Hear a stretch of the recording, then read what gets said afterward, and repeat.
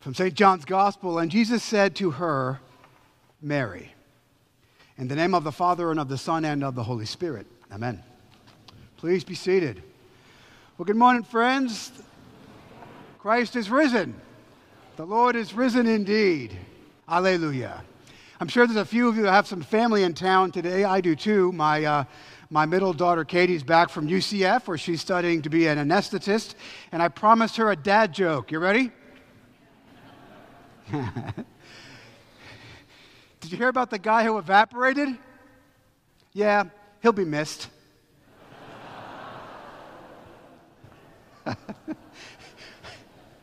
Anyhow, we're not here for me to be a comedian. I'm not funny. But we are here to talk today about Jesus Christ who conquers death, to celebrate the resurrection of Jesus from the dead, and the God who conquers death and gives us life. You know, it surprises a lot of people, I guess it shouldn't, but it does, that when they find out that I was not raised a Christian, I did not, for much of my life, believe any of this stuff. Well, not much of my life, my probably early 20s. I mean, I didn't really believe in the resurrection. I didn't believe in really this whole Jesus thing. I thought it was all sort of fairy tale and wishful thinking and that sort of Freudian, wish fulfillment stuff. I'm a left-brain guy. I'm an engineer by training, and in my corporate world, before I became a priest, I want proof, man. I want evidence. I want facts, or else, to quote St. Thomas, I will not believe. That was me. Of course, I believe now, which hopefully doesn't surprise you, for lots of reasons, actually. One of them is the historical evidence of the resurrection, that Jesus rose from the dead. I mean, look, there's lots have been written on this. There's a great book, if you're curious, called The Resurrection of the Son of God by N.T. Wright. It's about this thick. It's not a hard read, but he goes through all the data, the facts of the case for the resurrection of Jesus. But one thing he does say, and sort of in summary, is he says this, that there is more evidence, more historical evidence that Jesus rose from the dead than that Julius Caesar was a ruler in Rome. It's a pretty bold claim, I think. That if you, and again, the facts speak for themselves, if you do your due diligence, right, if you engage that data rather than just dismiss it, which is what I did for a long time, if you actually engage the fact, you come to the conclusion, which is inevitable, that Jesus Christ rose from the dead. I'll give you one thing, the thing which really clinched it for me amongst friends. If you know your story, the 12 apostles, after Christ was crucified, he was crucified as a rebel, right? And so after he's crucified, they all scatter, because they know that if the Jews catch him or the Romans, they're next. And so they split, man. They are on the road to Emmaus, we read about next week. They run away because they're scared. Who wouldn't be? And so the one thing which is fascinating, and this is what got me thinking, was all of those 12 apostles, all of them ran away. All of them were scared, rightly so. But here's the hook. They claimed to have seen Jesus raised from the dead. And not only that, they refused to recant when they were challenged. And not only that, every single one of them, except for John, every single one of them was executed for their faith. The Romans were very good at two things, building stuff and killing people, right? And the Romans crucified them, tore their skin off, burned them alive, crucified them upside down. And that got me thinking, okay, nobody will die for a lie. I would not die for something I knew was false. There's nothing to gain and literally everything to lose. My point, and I'm going to move on, is I wanted evidence. I wanted facts. I wanted claims. And that for me was something which said to me, I've got to investigate this. If this is true, if Christ really raised from the dead, this changes everything. And man, I have to know whether it's true or not. But I also think something else is true. That facts don't convert people. Evidence doesn't convert someone. I mean, evidence might move the needle, right? For me, for example, evidence, science, frankly, made belief in God credible and plausible, and I would say necessary. Evidence might move the needle, but evidence does not convert someone. What converts a person, and you can call it lots of things, being born again, I call it the click, right? The aha moment. It's not fact. It's not just facts. There's more to it. What actually makes a person believe? Well, we're going to talk about that today. Why do some people believe and some don't? Is there a pattern? Is there a recurring theme? And the answer is yes, there is. All through the Easter apparitions of Jesus, the appearances of him as resurrected, we see a project plan, a strategy that God has for the conversion of the human heart. And we're going to take an example this morning of a woman named Mary. Mary Magdalene is our case study, our example for how people come to faith in Christ. Because look, we'll get to this. She had all the facts. She had all the evidence. She talked to Jesus, resurrected from the dead, but she still didn't believe. So what changed? What changed? Something had to have changed. What was it? We're going to talk about it. So two things. What gets in the way of faith? What are the things that get in the way of faith for Mary or you or me or anybody you know? What gets in the way of our faith? And then secondly, the power of a name. Those are my 2 points. I preach in points because I'm wicked ADD, and if I don't, I'll lose my train of thought. What gets in the way of our faith? And then secondly, the power of a name. So first thing, let me just give you some background if you don't already know this. Jesus, as you know, had been crucified on Good Friday, 3 days ago.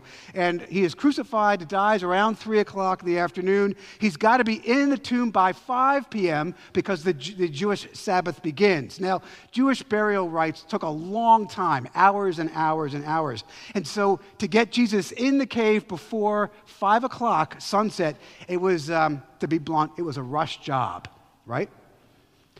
And since no work could be done on the Sabbath, on Saturday, Jesus sits kind of dead but not prepared for burial yet in the tomb until the first thing on Sunday morning, today. And so Mary, one of his friends, one of his followers, also Jewish, she says, I've got to go finish the job we started on Friday, get Jesus' body ready for burial, which is a complex process. And so she goes to the tomb to prepare her friend's body for burial. She arrives at the tomb. She finds it empty, which is a little weird, right? It's very strange. And if you notice, again, more evidence, right? She doesn't say, woo, he's risen. She says, he's been taken. And if you know anything about Mary Magdalene, which I'll talk about in a minute, Mary is like the worst person you would ever pick for your star witness. Right? I mean, seriously, she's a woman. Women could not testify in a court of law in the first century, so that's off the table. And secondly, Mary had issues, which we'll get to. So if you're going to pick somebody to be your star witness, she's the very last person. And yet, she goes and she sees that the tomb is empty, and she says, he is stolen. And she runs back and she tells Peter and John, and they come to the tomb and they see that the tomb is in fact empty. So Mary returns to the tomb with the guys. She's heartbroken, she's discouraged, she's sad, she's afraid. And she's wondering who would have taken the body of my dear friend, who I'm here to finish his preparation. And then here's where it gets really funny, strange. She sees Jesus. Look at it again. She sees him, but she doesn't really see him. Super cool. She sees him, right? She sees the resurrected Jesus, but she doesn't really see him. In fact, and there's some humor in here, she thinks he's the gardener. I think that's funny. Maybe it's just me, but she thinks he's the gardener, and she says to Jesus, where have you taken my Lord? She thinks that the gardener knows where this stolen body of her friend is. My point I want you to see here, and it's obvious if somebody points it out to you, Mary has all the evidence you could possibly want. She sees the dead Jesus in front of her, and yet she still doesn't believe. He's standing in front of her, but she still doesn't see him. Now, here's the question. Why is that? Well, point one, what gets in the way of our faith? Why doesn't Mary see Jesus for what he is? Well, Mary, like you and like me, had a past. Matthew and Mark tell us that Mary Magdalene had 7 demons cast out of her. 7 demons that Jesus had cast out of her, and Jesus had healed her. Now, the interesting thing is, we don't know what those demons were, right? We don't know what she was doing, which manifested in demonic possession. But whatever it was, and I'll leave it to your imagination, there's children present, you could probably guess what they were, right?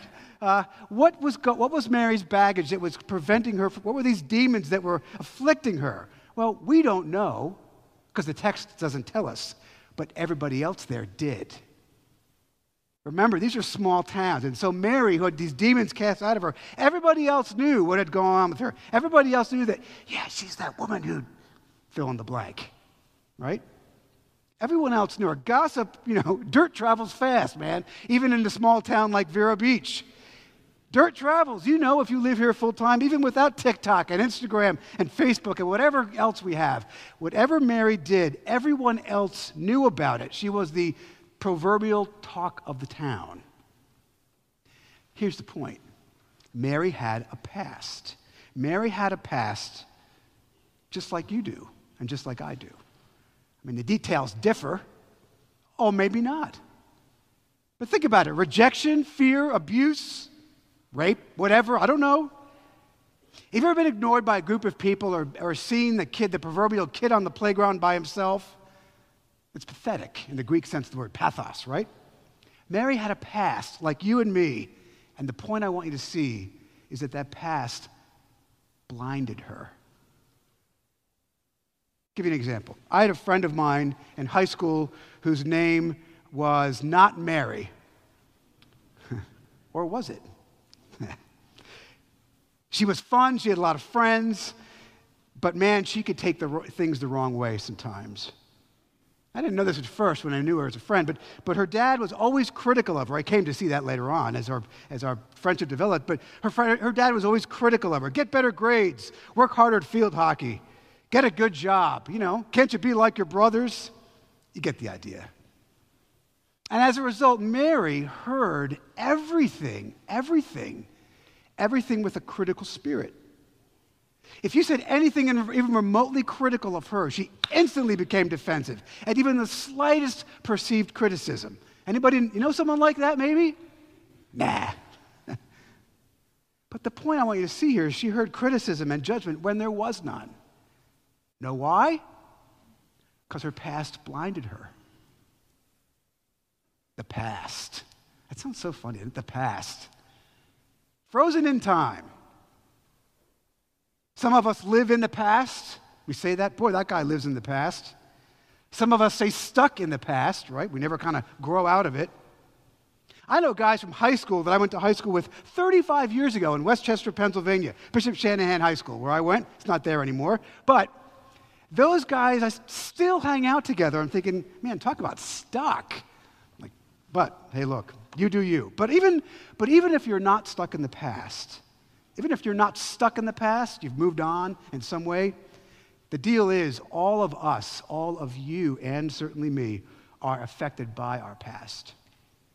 It colors our perceptions, doesn't it? It blinds us to the present. So what about you? We don't know what Mary's 7 demons were. You know why? I think the reason we don't know is that you can insert your own in there. What about you? Where have you been hurt by others or betrayed or criticized or made to feel worthless? Does that affect the way you see the world today? Yeah, it does. Own it.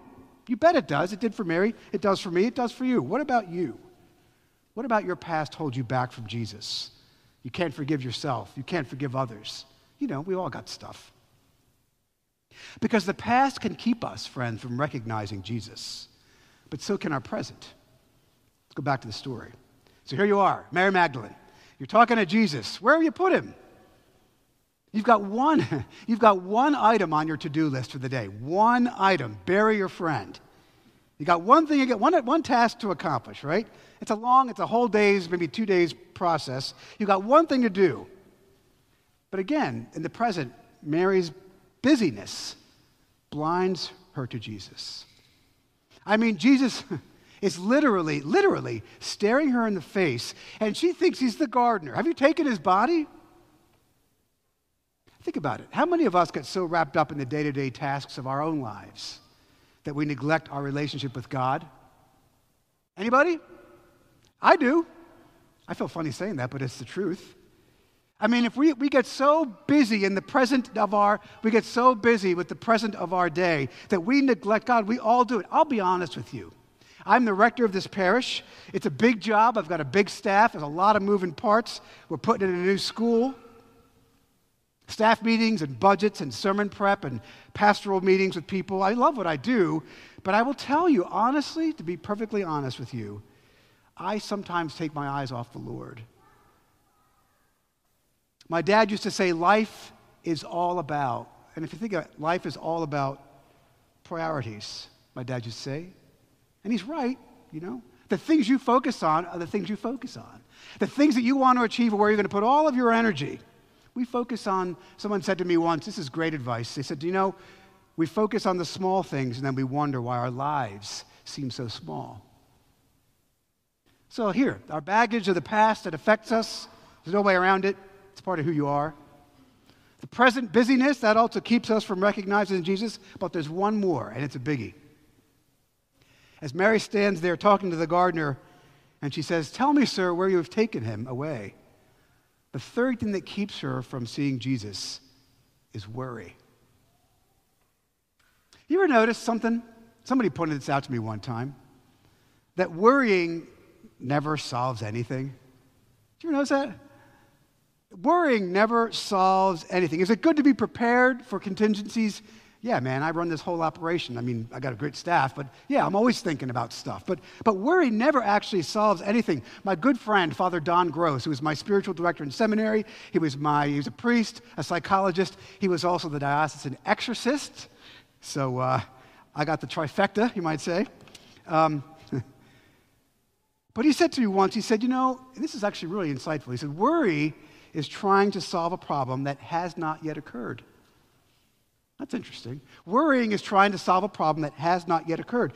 We forget, friends, to live in the present. We get so worried about things down the road and try to plan for all the contingencies because we want to control it.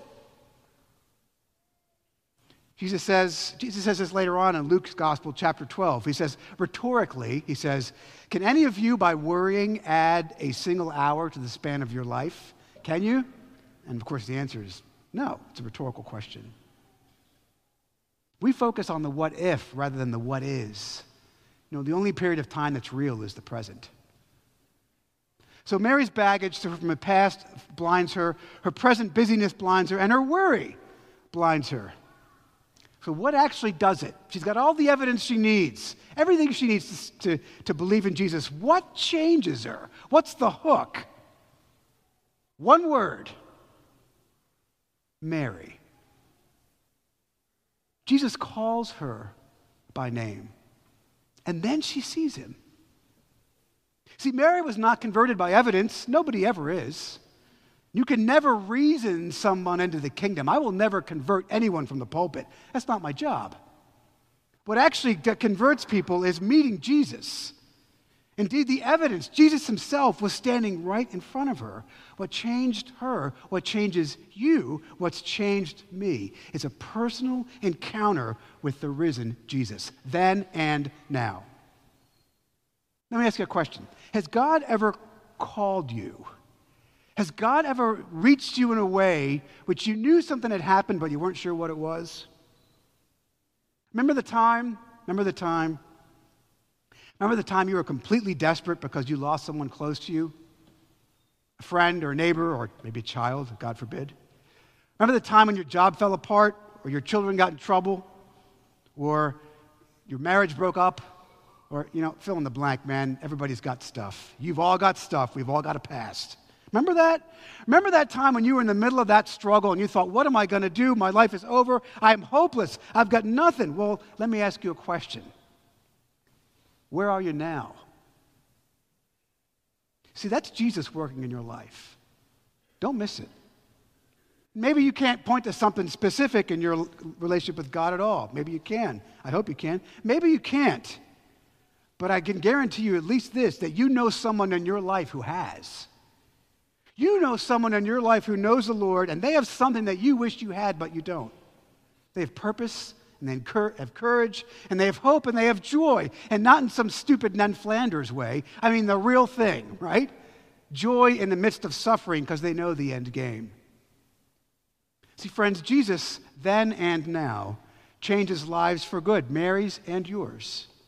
And he invites you to come along and see how he will change you. The invitation stands. The evidence is clear. The ball is now in your proverbial court. Because here's the deal. Every single person in this room right now, the person sitting in your seat right now, is here for one reason. You know what it is? It's because you want freedom. You want freedom from past hurts. You want freedom from worry. You want freedom from the struggles in your lives. Well, it's offered to you. Jesus calls you by name, but it's up to you to respond. See, friends, what occurred to me back 25, 30 years ago when I finally dug into this, I realized something important, that if the stakes on this question for the resurrection are just too high, they're just too high. If this is true, this changes everything. But the time is also short. And the life that Jesus offers you is so much better than the life you settle for now. Don't let this Easter be another one and done. Don't this Easter be another check the box and then off to brunch, which I'm going to do too, by the way. But don't leave it there. Don't let this Easter pass you by. If you want victory over the struggles and challenges of this life, if you want assurance, then you must say yes to his call. It's up to you. Let me challenge you today on this Easter day. Will you recommit your life again to him? Will you be a slave to the baggage of the past? Will you be a slave to the busyness of the present? Will you be a slave to the worries of the future? Or will you be victorious through Jesus, who is raised from the dead and calls you by name? Shall we pray? Father, we thank you for Jesus, who rose victorious from the dead and offers us a new life, the life we've always wanted, the life we crave. Free us from the baggage of our past. Protect us from the worry, the concerns of the present. Protect us from worry. Help us to hear when you call us each by name. In the name of Jesus Christ, who was raised on this day from the dead. In his name we pray. Amen. Thank you for tuning in to our Trinity Episcopal Church podcast. To find out more about the work God is doing through Trinity, visit us online at trinityvero.org and follow us on Facebook.